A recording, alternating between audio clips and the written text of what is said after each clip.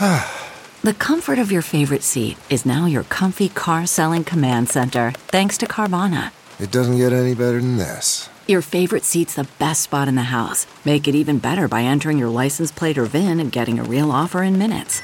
There really is no place like home. And speaking of home, Carvana will pick up your car from yours after you finalize your offer. Visit Carvana.com or download the app and sell your car from your comfy place. That's not just the sound of that first sip of Morning Joe. It's the sound of someone shopping for a car on Carvana from the comfort of home. That's a good blend. It's time to take it easy, like answering some easy questions to get pre-qualified for a car in minutes.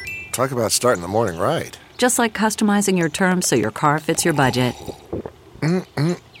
Visit Carvana.com or download the app to experience car shopping the way it should be. Convenient, comfortable.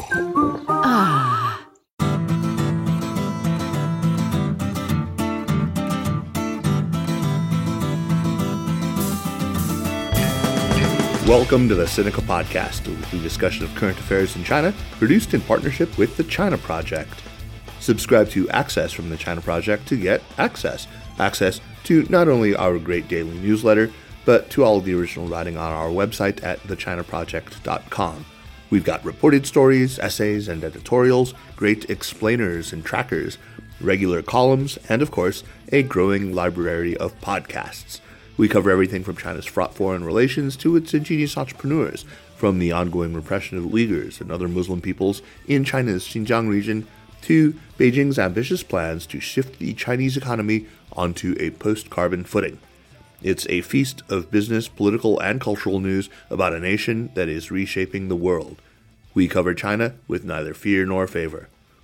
I'm Kaiser Kuo, coming to you this week from Madison, Wisconsin. Last month, I was lucky enough to attend the annual conference of the Association for Asian Studies, AAS, in Boston, which I try to get to most years. This was actually my first time back since the pandemic. You can imagine that for somebody like me, who is very interested in a huge range of topics in Asian studies and specifically Chinese studies, it was a target-rich environment. Now, some years that I've gone, I have recorded shows there, but this time I actually just brought a portable recorder and a microphone and grabbed various scholars, some of whom I had already known, some of whom I had just met or had been introduced to me or only knew through Twitter, and asked them to introduce themselves and to talk briefly about their work. I also asked them to do Sinica-style recommendations. So if you listen to the 15 or so capsule interviews that follow, it will give you a real sense of the just amazing breadth of topics that academics these days are working on. It was, for me, really inspiring. I talked to everyone from MA students to PhD candidates to tenured professors, and many of the people that you will hear from will be coming back to do full episodes. So if there's somebody who you found particularly interesting, drop me an email at kaiser@thechinaproject.com or sinica@thechinaproject.com, and I will try to, move that person up in the queue. I cleaned up the sound a little where possible, but most of these were done in the lobby of the Sheraton or just in the hall of the conference center. And so, you're not always going to hear the questions I was asking where I did decide to jump in. Anyway, enjoy this and, let me know what individual particularly impressed you or what research area sparked your interest. Enjoy. My name is Kristen Schukopfer, and I'm a full professor for China Studies, Contemporary China Studies at the University of Trier, and I'm also a senior research associate with MERIX, the Mercator Institute for China Studies in Berlin, Germany. My recent project is about the Chinese diaspora, specifically the public influencers or public intellectuals, which are speaking out on social media, on US social media, Twitter or YouTube, trying both to attract and impact Chinese audiences and also US audiences, Western audiences. And it's a really fascinating group. And I think it's a really an understudied group because I think we could learn so much from them, from their perspectives, how they look at China, also how they look at the US or Europe, how they interpret global events. Because I think, and of course there are different types. There are people, for example, who provide mainly information that they get from their context in China, either in Chinese or in English. But there are also people who kind of provide different interpretative frameworks, like narratives, offering both to Chinese and English audiences to really make sense of all this information we get from China. Because I think it's oftentimes not a lack of information we do have, but really a lack of how to make sense and interpret conflicting informations. And I think those Chinese public influences, because of their knowledge, they can also oftentimes make really much more sense than us, or at least me, as a foreign researcher, although being embedded, hopefully, enough into the Chinese context. But they can make sense of the ambiguity of China, right? And they're also willing to not kind of resolve everything saying it has to be this or that, but to really accept. And I think that's also something I learned from them a lot, that China is complex, it's confusing, it's contradicting. But this is also the dynamics and the beauty, especially of the Chinese society. In general, I do believe it's important to study them and also counterparts in China. Some of those Twitter public influencers are also based in China, is even more courageous. Is also because we tend to focus so much on Xi Jinping and the CCP. And that also brings us oftentimes into this very antagonistic, focused on national security, or technological competition kind of framework, which is, of course, important, and we have to pay attention to that. But China is so much more. It's beyond the CCP. We should engage with the people, and we really should use their narratives and their understanding when we try to make sense of what's going on in China. So, I mean, this is a highly fragmented group. There are different kinds of constituencies, different professional backgrounds. One of the line that kind of broke up into kind of divided the community actually is their position on Trump and conservative values and identity politics.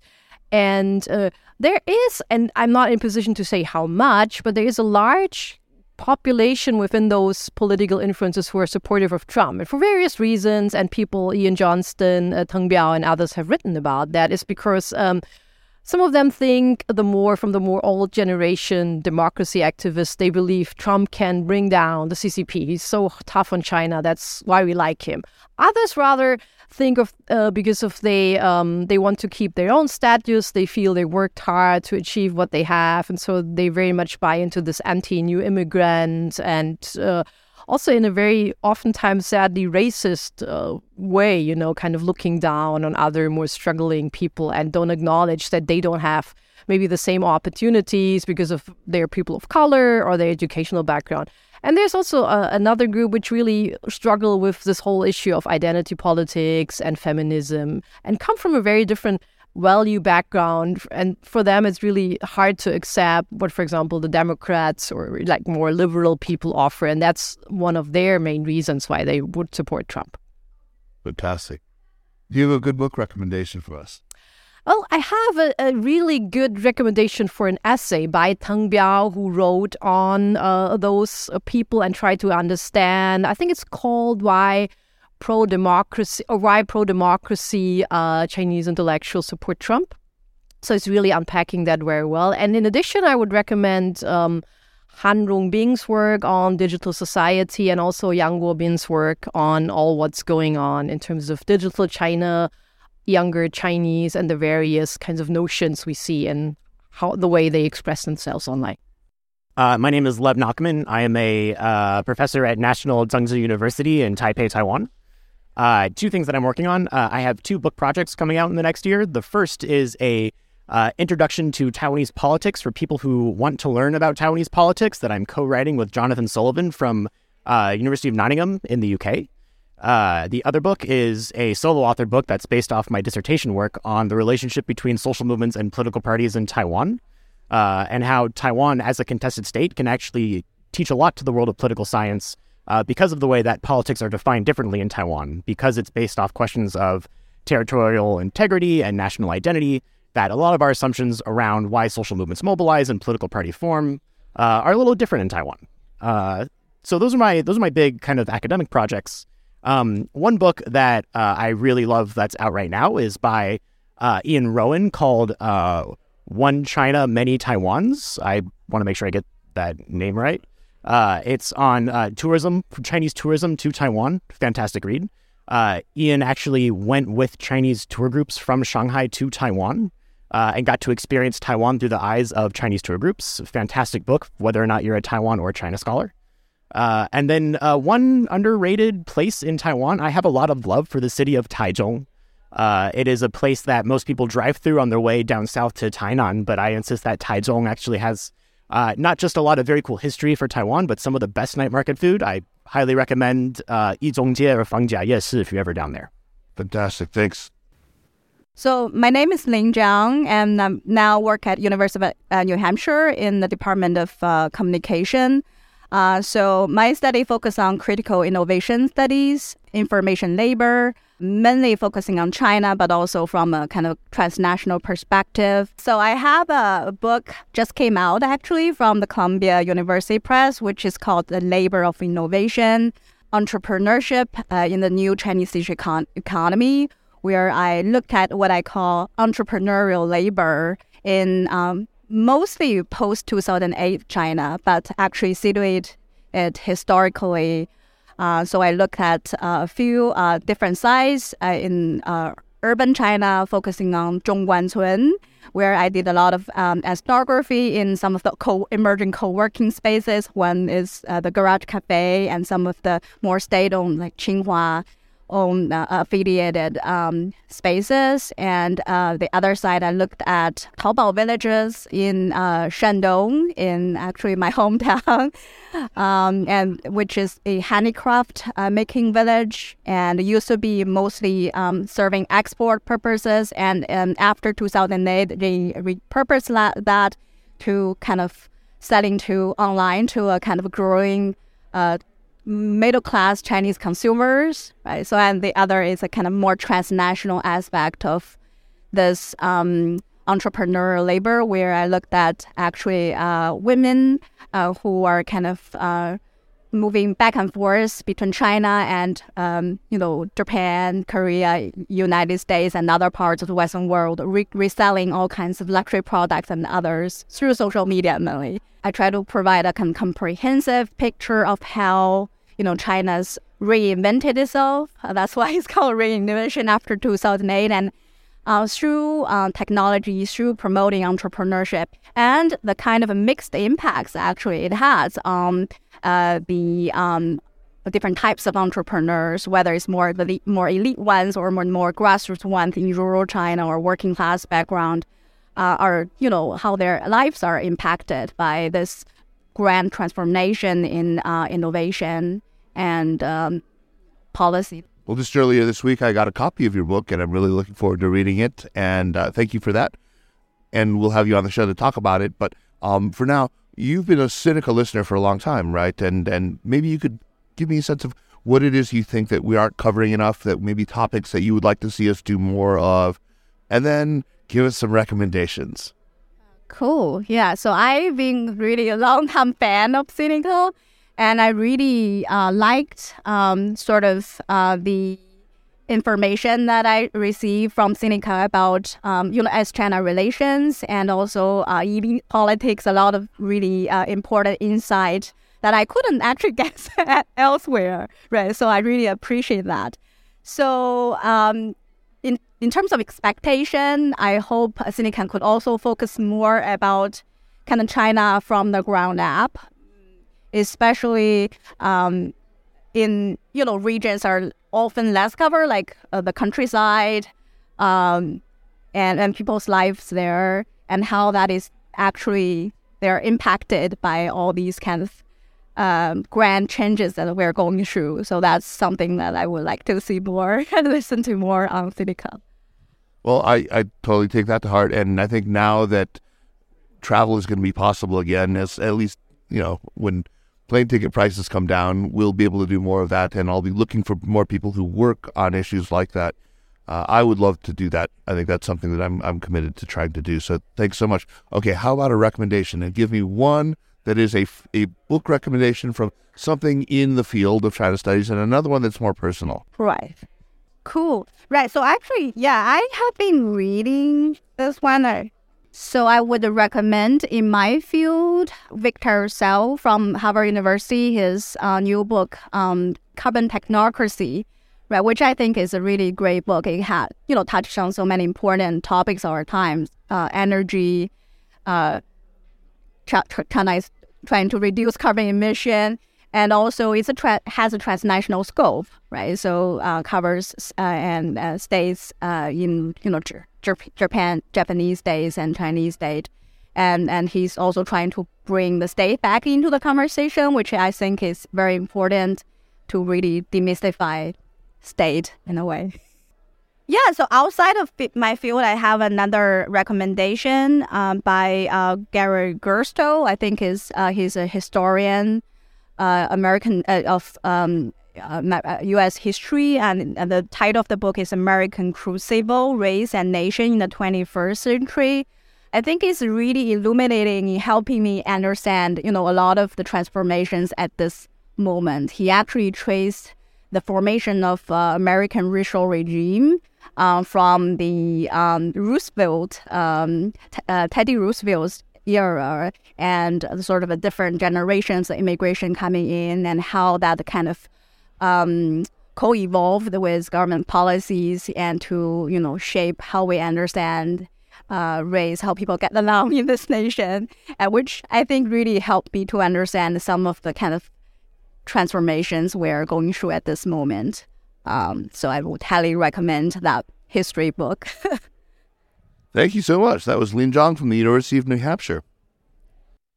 My name is Mara Dijkstra. I'm currently an assistant professor at the California Institute of Technology, and in the fall of 2023, I will be moving to Yale. My recently published book is called Uncertainty in the Empire of Routine, the Administrative Revolution of the 18th Century Qing State. It is about how the Qing dynasty unexpectedly manufactured its own information crisis over the course of 100 years, simply by attempting to better monitor its own bureaucracy. And step by step, author by author, character by character, in this unorchestrated and yet orchestral climax, they created so many rules about how to report themselves and to measure themselves and their own performance that at the moment they became more aware than any other dynasty of what they were up to. They became more certain that they were completely unsure of what was going on. And so it's a story of how the more information you get, sometimes the less you feel like you know, or the way that you believe you know them is not the way that you always imagined you knew them. So I talk a lot about the epistemological foundations of the state and the relationship between the archive, which is how we gather information, and the operations of the state itself. And so there's also a little bit of thought about the ways that we access and think about information in the PRC and how maybe they're not actually that new to history. One of the books that I'm really interested in reading right now is an Oxford history on registration, which Richard von Glahn contributed a beautiful piece about registration in imperial China to, because I'm currently working on a project about the Ming administration of civil spaces that's all about how you count people. And that's something that I've been very interested in. Because I've just moved to Connecticut, my new hobby is walking in the woods. So I invite you to go outside and take a walk somewhere. Have a good day. Thank you. Hey, just one quick question for you. I remember the book that must belong to my grandfather at some point, but it was on our shelves growing up, and it's come with me, but I've never actually read it. It's something like called Imperial Communication in Qing. It's like from the 60s or the 70s. Do you know this book? You could be talking about Silas Wu's Communication and Control, or Silas Wu, Communication and Control is one of the things that I think about the most. And Silas Wu and later Beatrice Bartlett, who was at Yale, write about the relationship between information and autocracy in China. And my work is an attempt to add another layer of complication, because we have this story that's not unlike the stories that we talk about in autocratic governments today, that the desire for information or the surveillance state leads to more forms of powerful control. But there's always a little bit of an unexpected twist when states start to learn about themselves and their subjects. So I'm kind of playing with a more modern take on this story. It sounds a little bit like James Scott, too. James C. Scott, right? I have lots of things to say about James Scott, most of which are that the story he tells about high modernity is beautiful and compelling, and yet maybe not the most fitting one for the era in which we currently live, when our certainties about information and its value have been clouded with interesting and nuanced considerations about how we get information and how the questions that we ask influence the things that we think we know, and maybe we shouldn't be as sure as we had always thought we would be in the high modern context that Scott so brilliantly conveys. That's amazing. Thank you so much, Laura. Okay, so I'm Jonathan Elkobi, Elkobi. I'm from UCSD. I'm a master's student for Chinese economics and political affairs. And I'm currently working on mainly like Chinese elite politics and trying to understand from speeches what are their own original ideas and what are propaganda. And I try to differentiate that using computational tools. So like I look at, for example, Xi's speeches and the state official statement. And I try to see when he just, his writer just copy-paste from a propaganda and when he promotes a new idea that wasn't introduced before. And then I can say, oh, this is a new idea that he decided to promote, not using like propaganda tools or general channels. He uses his speeches to create and promote those new ideas. So I mainly use like large language models, and I look at the sentence level, like each sentence, and try to calculate the similarity.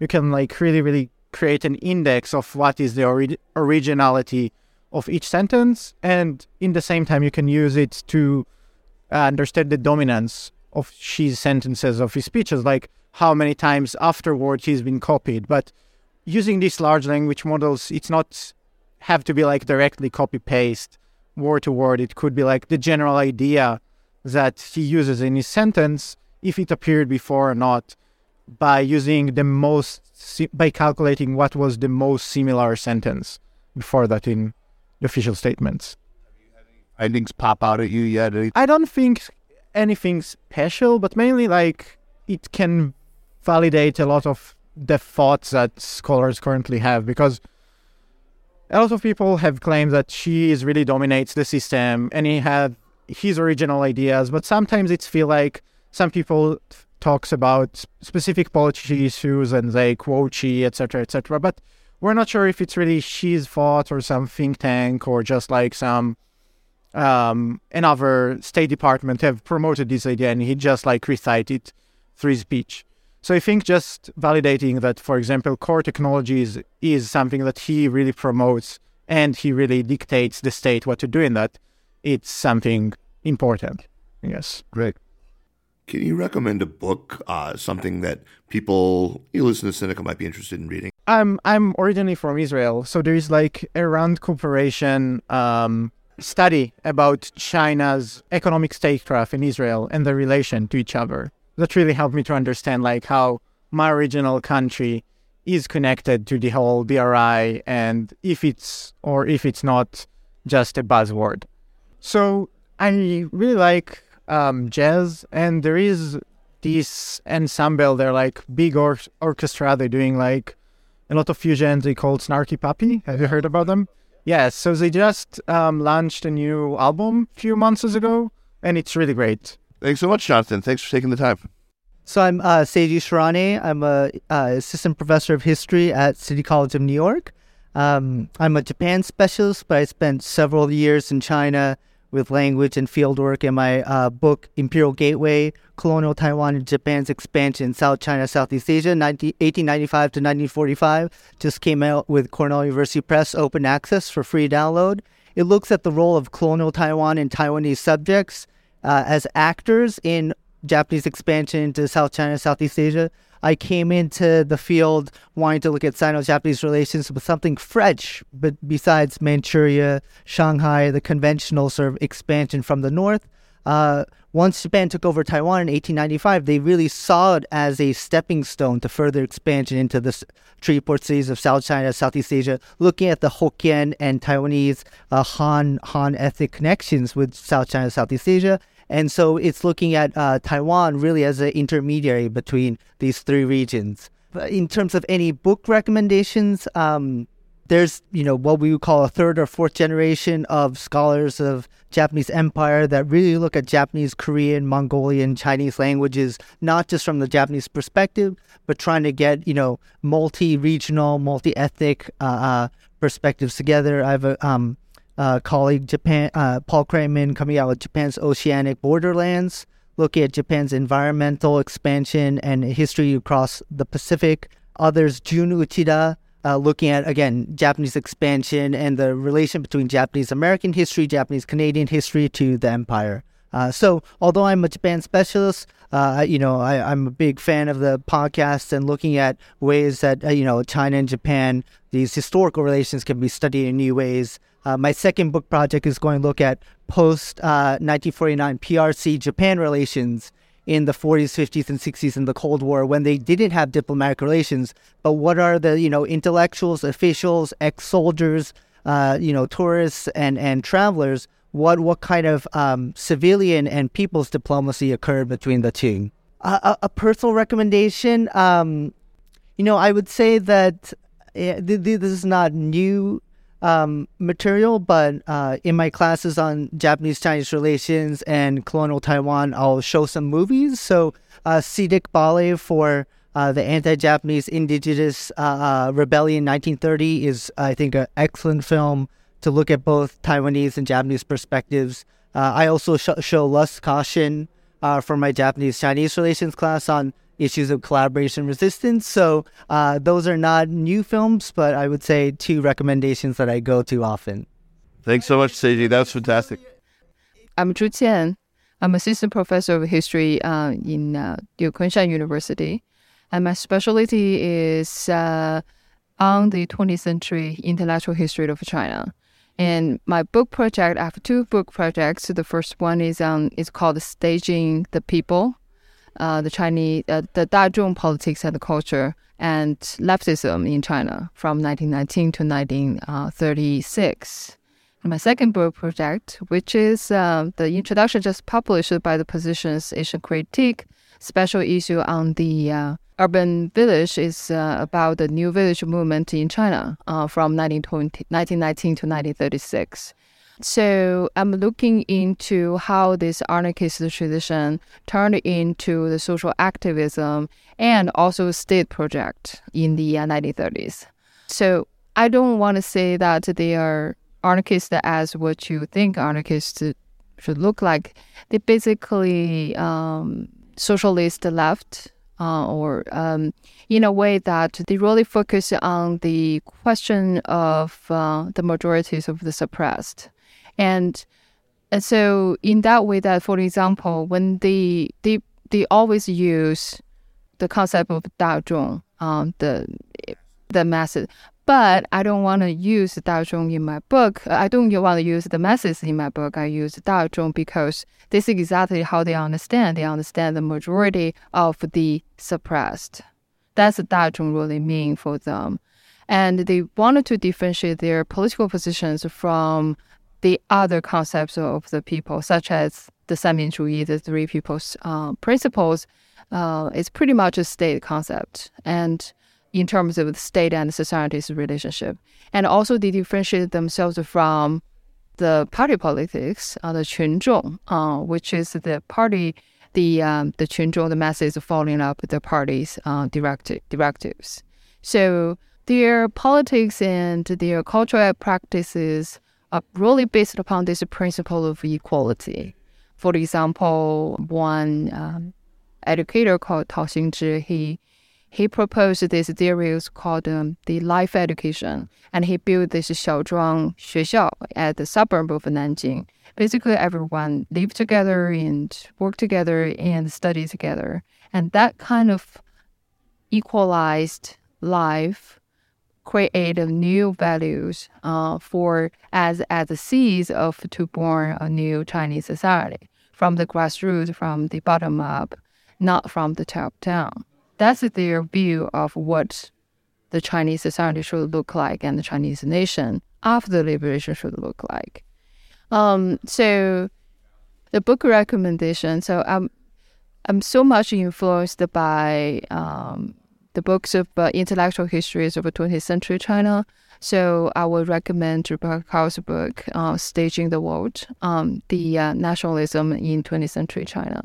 And the book is dealing with how nationalism and the creation of Chinese nation since the late 19th century throughout Liang Qichao and the Chinese revolutionaries and even the overseas Chinese anarchists, they work together, but they eventually look into this question of nationalism, but their nationalism was perceived as the inflation of internationalism in a way that they see this as a global anti-colonial community, and China just one of the member aligned with the other colonized nations.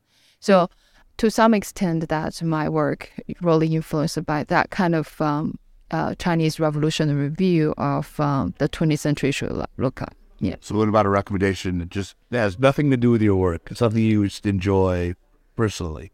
Yes, I enjoy the movie, and I'm teaching a course on the Chinese history, modern history, but I use movies. So students will watch 2 movies, and I choose those 2 movies. I choose those 14 movies as my favorite. And among all of my favorite, that's one I wanted to recommend to all of you. Actually, 2, could be 2. Yes, one is Hou Xiaoxian's The City of Sadness. That movie is so rich and so deep that even today, after I watched it so many times, probably over 50 times right now, I still cannot completely understand. But every time that movie inspired me to think about humanity and humanism and to survive, and also this relationship, of course, regional relationship, and also relationship between different social groups. The second one is Jia Zhangke's Touch of Sin, Tian Zhu Ding. That movie, I think, we can call it a social realistic film, which is kind of the benchmark sort of the 6th generation of Chinese filmmakers. I would say that that's his peak. Right now, I do not know. I still like his early works, so I would like. If you wanted to entertainment films, maybe I'm not a good person to talk to. I like to watch movies that make me think and linger with me. Okay, Fabio Lanza, Modern Chinese History, University of Arizona in Tucson. I'm currently finishing hopefully a manuscript whose tentative title is Bridge to Heaven. And she's about the urban commune movement in the capital city of Beijing during the Great Leap Forward. So urban collectivization, getting women out of the house and into factories created in the neighborhoods of Beijing, and why it failed, how it failed, and why is it still interesting as an economic and project and a social economic project and a project of women's liberation. So that's the book that I'm working on. It deals with issues of the socialist economy, gender, feminism, and things like that. So recommendation for a book to read now. A book I last read about the PRC, I would recommend people to read Sarah Mellors Rodriguez's book about the history of abortion and birth control from the Republican period to the PRC period. It is incredibly revealing in many ways. And a strange recommendation of something that nobody will think about. I will give you hopefully a new translation that's coming out soon of a classic of Marxist feminists, Italian Marxist feminists by Leopoldina Fortunati, The Arcane of Reproduction, which is about domestic work and prostitution and socialism. That's fantastic. Perfect. Hi, my name is Catherine Tsai. I am a PhD candidate at Harvard University in the program of History and East Asian Languages. I study the history of Taiwanese and Okinawan migration to the Yaeyama Islands from the Japanese colonial to the American occupation periods. My research looks at the roles that Taiwanese immigrants as well as Okinawan migrants from the Okinawan mainland play in the development of the Yaeyama Islands, specifically in the field of tropical agriculture. That is my dissertation topic. So for the Taiwanese case, I look at sort of the Taiwanese who are from central and southern Taiwan who go to Ishigaki in the 1930s. And then I look at the roles that they play in the post-war development of Ishigaki's pineapple industry. I also look at the Okinawans who had lived and worked in Taiwan during the Japanese colonial period and how they brought their knowledge of tropical agriculture back to Okinawa to also foster the development of the pineapple industry.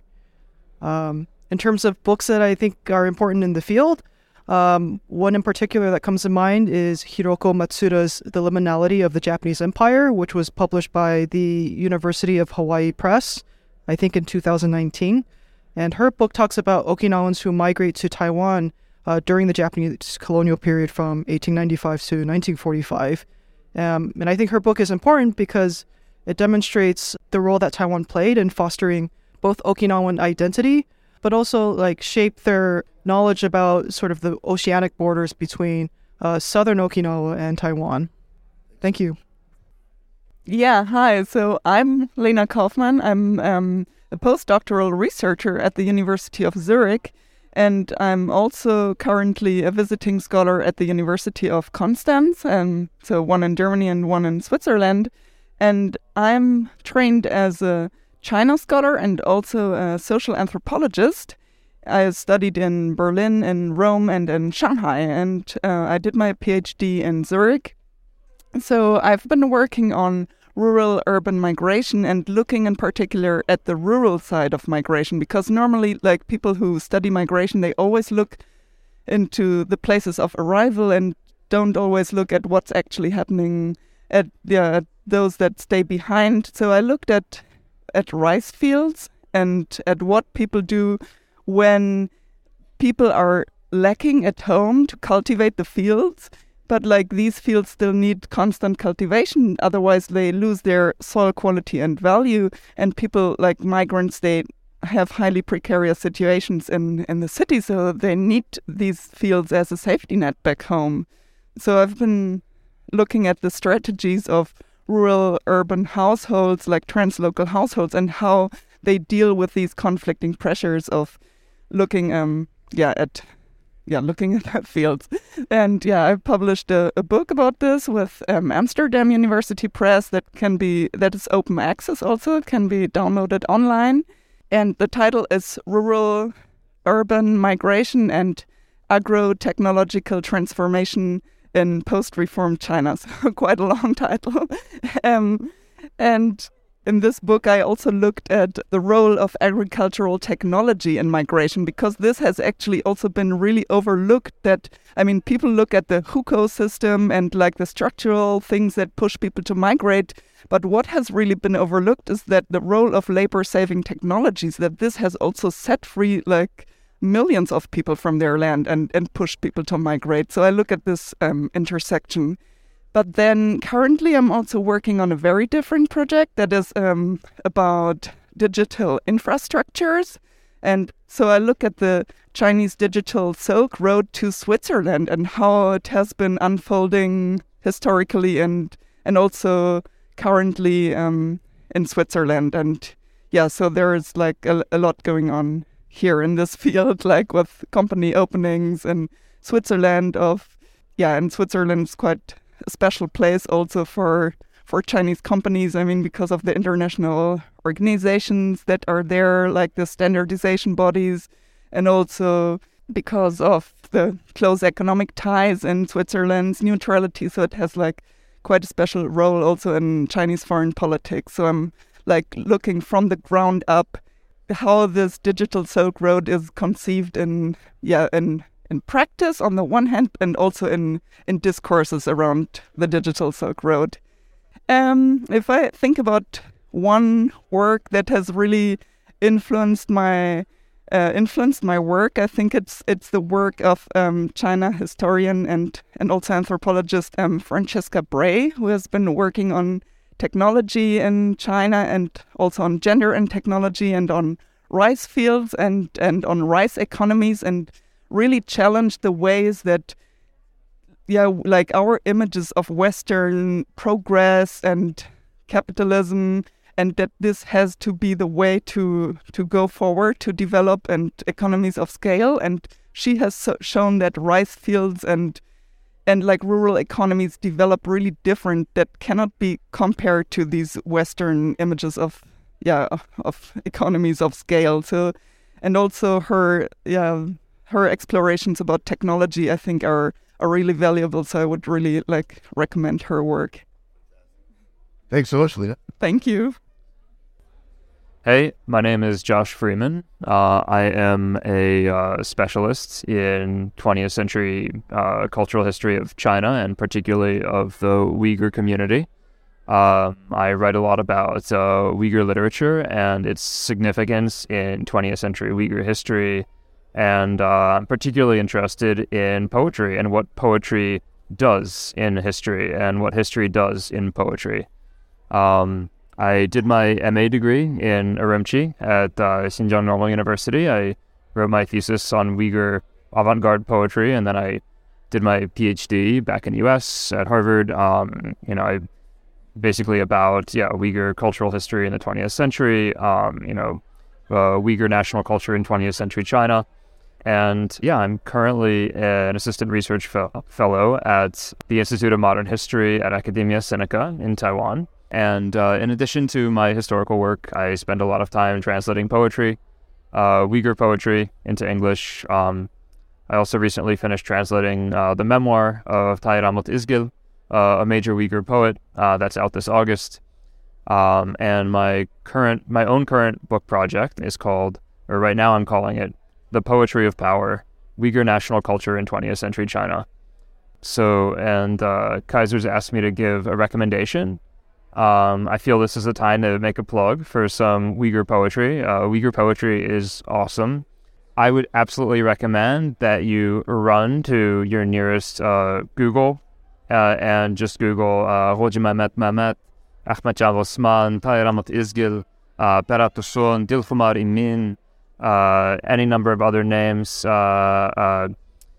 the diaspora, some amazing poets as well, Abide Abbas Nesrin, Erkan Qadir, Muyassar Abdel Khandan. It's a very long list of names, but basically, or just Google Uyghur poetry. It's an unbelievable and ever-expanding body of work. Even with the catastrophe in the Uyghur region right now, Uyghurs in the diaspora are continuing to write a tremendous amount of great poetry. Even Uyghurs in Xinjiang, in the insane conditions there, are managing to continue to write poetry. So that is my plug. That is my recommendation. Fantastic. Thanks, Matt. I'm Susan McCarthy. I'm a professor of political science at Providence College in Providence, Rhode Island. And I study Chinese politics, in particular the politics of religion and ethnicity. Among other things, I'm really interested in the way in which the state tries to control religion, manage religion, but also co-opt religion and religious ritual for a variety of political purposes, but also in the way in which this creates opportunities for religious people, religious organizations to do religion in unconventional ways, in ways that are not fully sanctioned by the regime. So most recently, I published a piece in the China Journal in the summer of 2022 called Liberating Party Animals, which is about the Chinese government's efforts to rein in the practice of fang sheng, which is a Buddhist and popular religious ritual in which people release animals. Fang sheng literally means release of life. And this is a really ancient practice. And for instance, Buddhists believe that when you release life, say, an animal in distress or a caged animal, you gain merit, which can speed your attainment of salvation. And so in the reform era in the last couple decades, as people have gotten wealthier, they've started to engage in these rituals. And there's a whole industry, the kind of fang sheng industrial complex that has sprung up around fang sheng. So there are all these organizations, little groups that are dedicated to the practice. And I got interested in this because I'm interested in religious charity and religious notions of the good. And for many Buddhists, this is charity par excellence because you're creating merit, which can help others. You can actually transfer it.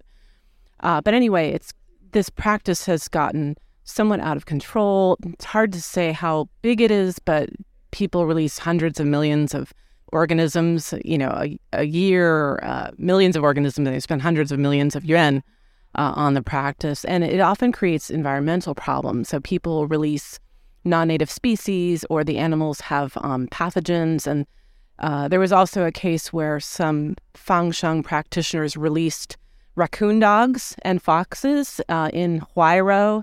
And these were farm-raised animals, and the animals didn't know how to survive in the wild. They decimated the villagers' chickens and ended up turning up dead and whatnot. So, so this can create real problems. There have been cases of people releasing poisonous snakes in parks, but not, the authorities failing to tell people where these are released. But also, rather than just suppress Fangsheng, the regime is trying to transform how people think about it. So the state has created a bunch of official Fangsheng associations, like the Guangdong Fangsheng Association and a series of other Guangdong associations. And I argue that party state officials, it's fairly typical for officials to intervene in religion and religious affairs, but they're not supposed to actually be doing religion.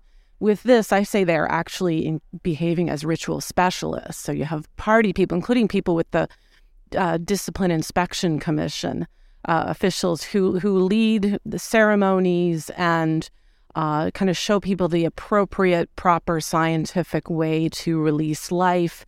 They procure animals from state-regulated producers, and they've also melded this with China's efforts to repopulate fish stocks in critical waterways. So this has actually been incorporated into the long-term planning to restore the ecology. And then also one thing that's interesting is that there are more and more cases I've found, and this is all based on research online, of party branches. Party branches have to do monthly party branch activity days, 党日活动. And so these are to build esprit de corps and, study the thought of Xi Jinping. And so increasingly, some organizations, their party branches will carry out release, but they don't call it Fangsheng, which has karmic, connotations. They call it 增值放流, proliferation and release. But I was reading of some cases where there's actually this religious aspect to it. And they were talking about how this party branch, they went and they toured a conservation site. And then they released, hundreds of thousands of aquatic germplasm, I think is the phrase, and then also fish fry, little hatchlings.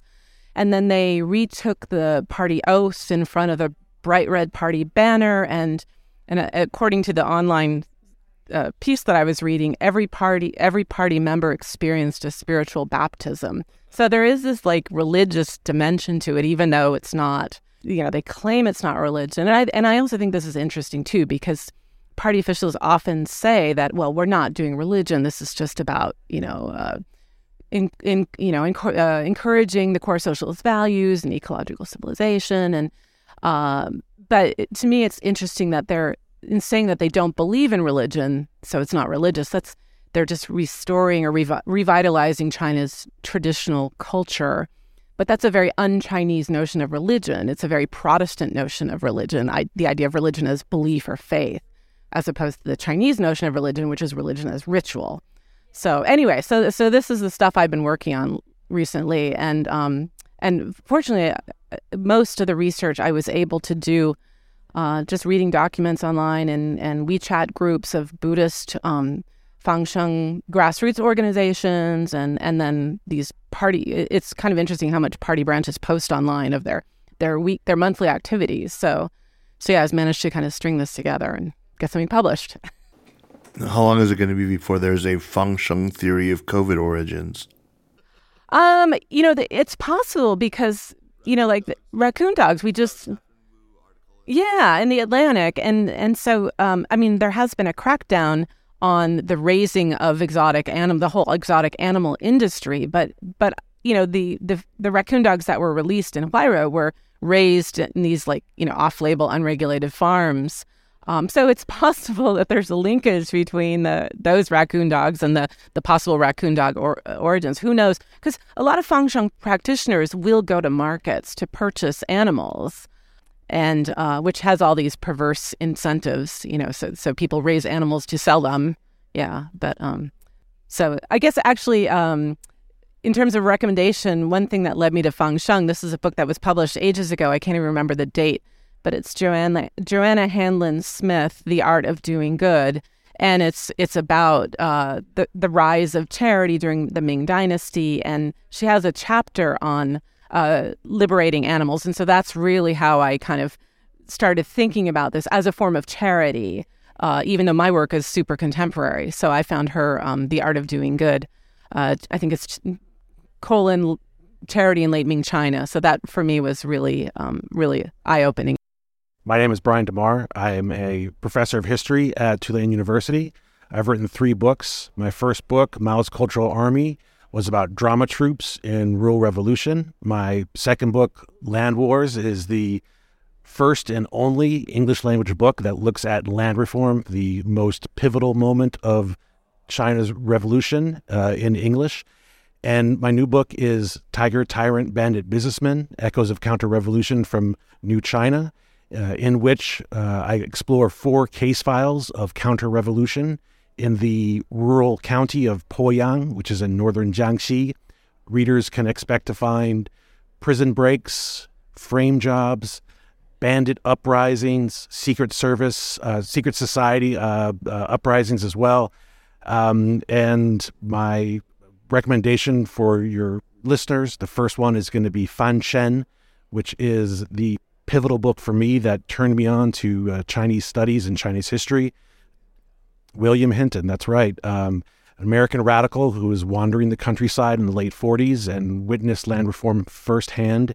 And my other recommendation is going to be Shi Shen, The God of Cookery. It's a movie by Stephen Chow, which is just a fun movie that is very, very rewatchable. All right. Hey. So my name is Juliette Liu. I'm an assistant professor at the University of British Columbia in Vancouver. And you want to know what I do, right? My elevator pitch, but longer. So I studied Chinese rubber investments in Laos. That was what my dissertation was on. And in the years I was doing it, from 2013 to 2020,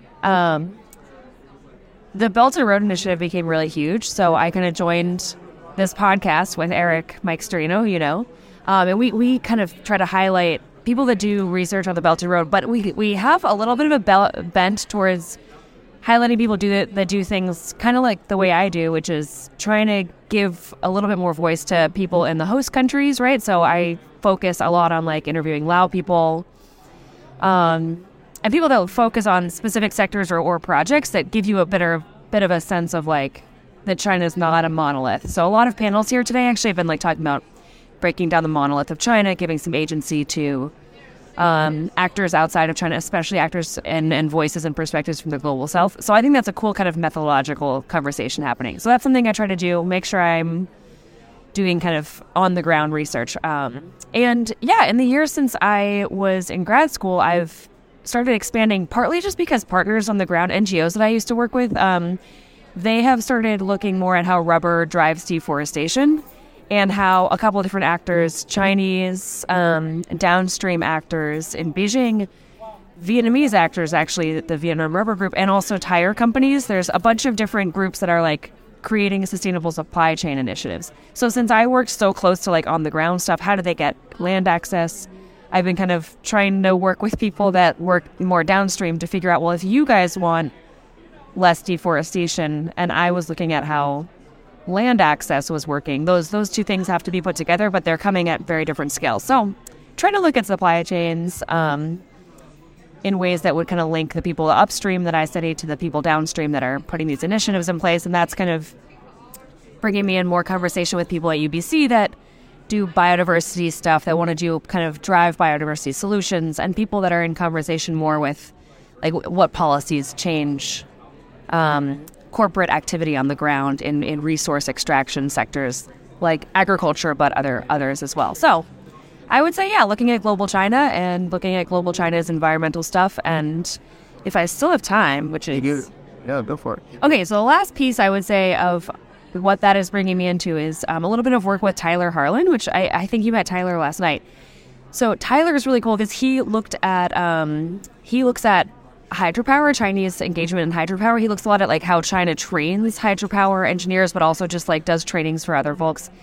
So what we've been talking about is like, well, there's not a lot of research in this middle level of how China engages with other people through its investments, but then those investments like the rubber plantations I look at and the hydropower projects he look at, those investments have a bunch of other activities attached to them that are kind of like development cooperation. There's like development projects in a more traditional vein that we think of like building roads or donating something, right? But there's like a bunch of other stuff happening like trainings and people-to-people activity and workshops and research collaborations that we thought like, no, all of these are interconnected. They shouldn't be studied separately. So we've been trying to look at those kinds of development cooperation activities, especially how environmental turn, especially how like trying to green the Belt and Road has made all of those types of activities really important for like having an environmental edge to them. And I guess what that's making us realize too is that China is taking its own environmental turn, so it's trying to pitch itself as a global environmental leader.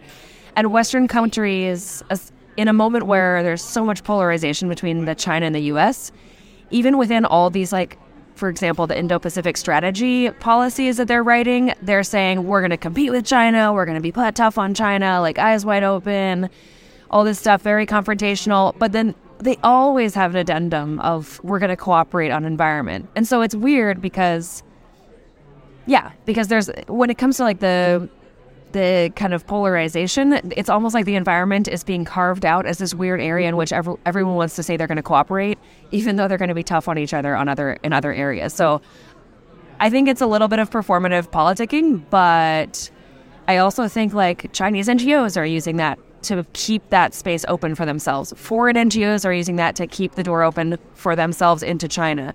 And so I think, I don't know, it's like we can pretend. I want to study how they're keeping the environment apolitical in a strategic way, because I actually think that allows for a bunch of politicking to happen. It's a little bit incohesive still, but it's, I don't know. That's what I'm trying to do like with Tyler as like a bigger picture, kind of letting us play around with, okay, what's happening at the higher scales. Can you give me a recommendation of a book or something that's been influential in your field that you really like, and then maybe give me one that's sort of random that is about a baby book that you've read or no, it doesn't have to be a book, a TV show or anything, right. A children's book. Well, I mean, okay, this is what I recommend with that. You can cut out me thinking. I forgot about. I always, even on our podcast, Eric still does recommend. He wants to do recommendations at the end. I always forget, and I'm like, "Oh, you go first." I can't. Maria. I think Maria's next book is going to be really good. Maria Repnikova's. It's not like she has the soft power one coming out. I think that when she does the one on Ethiopia, it'll be even better. So I'm going to recommend. Shit, who did I read recently? Actually did a little capsule interview with Maria already. So, yeah, I know. So I won't, anyways. No, that's cool. I mean, Maria's next book, does she have a working title for it yet? No. Okay. She said that she just had a meeting with Duke, and the guy just, like, totally reformulated her framing for her. So that's exciting. That's cool that, I don't know, that she gets to do that. We're at 5. Okay. Recommendations, I mean, okay, fine. I'll recommend Maria's book because I love her, and the soft power stuff I think is very cool. And in the series that she did with CK for Cambridge, Nicholas and Nicholas Lubere and Ivan Franceschini have one on global China as method. So I think that they're having cool conversations about how to think of global China as like a way that opens up a bunch of other conversations about how the world is developing. So that I would recommend. And then you can watch on YouTube Samuel L. Jackson reading this. It's a parody of a kid's book. It's called Go the to Sleep. And it's like therapy for parents. Because it's like, this is what all books are. All books are just like bed books. And you really are just saying to your kid very quietly in a nice voice, like, go the sleep. And Samuel L. Jackson makes it hilariously palatable. So that's what I would recommend. Fantastic. Thanks. I'm Sabina Knight. I teach literature at Smith College. My two main projects now include one on media of dissent and a second on fiction and poetry by non-Han writers in China and its borderlands. Last year, the magazine World Literature Today published my essay titled China's Minority Fiction. And the title was a challenge because Tibetans, Uyghurs, and Kazakhs don't consider themselves minority Chinese. But we needed a title for readers not necessarily familiar with China. For my AAS talk, I used non-Han, intimacy and empire, non-Han fiction and poetry. I began to read non-Han literature more after finishing my book, Chinese Literature, A Very Short Introduction. So I was seeking to promote Chinese literature in new ways. But I found very few sources in English.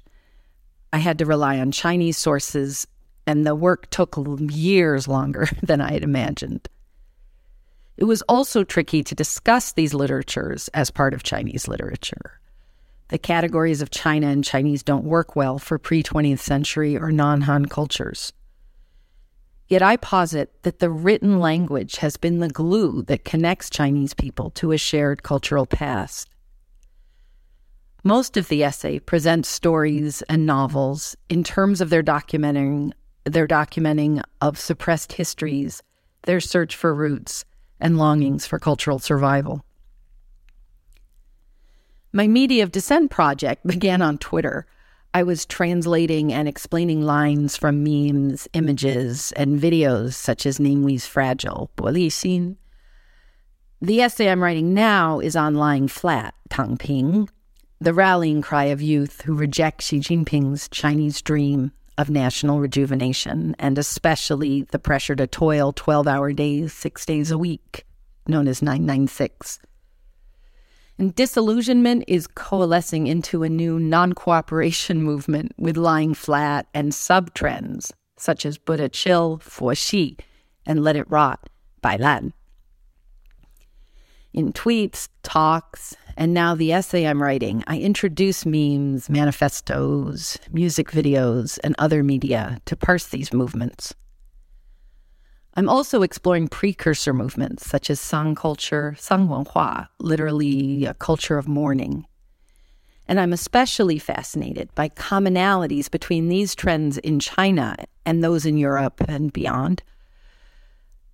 I've been reading the ancient Greek cynics and French, Russian, and British work since at least the 1830s that praise idleness and even laziness.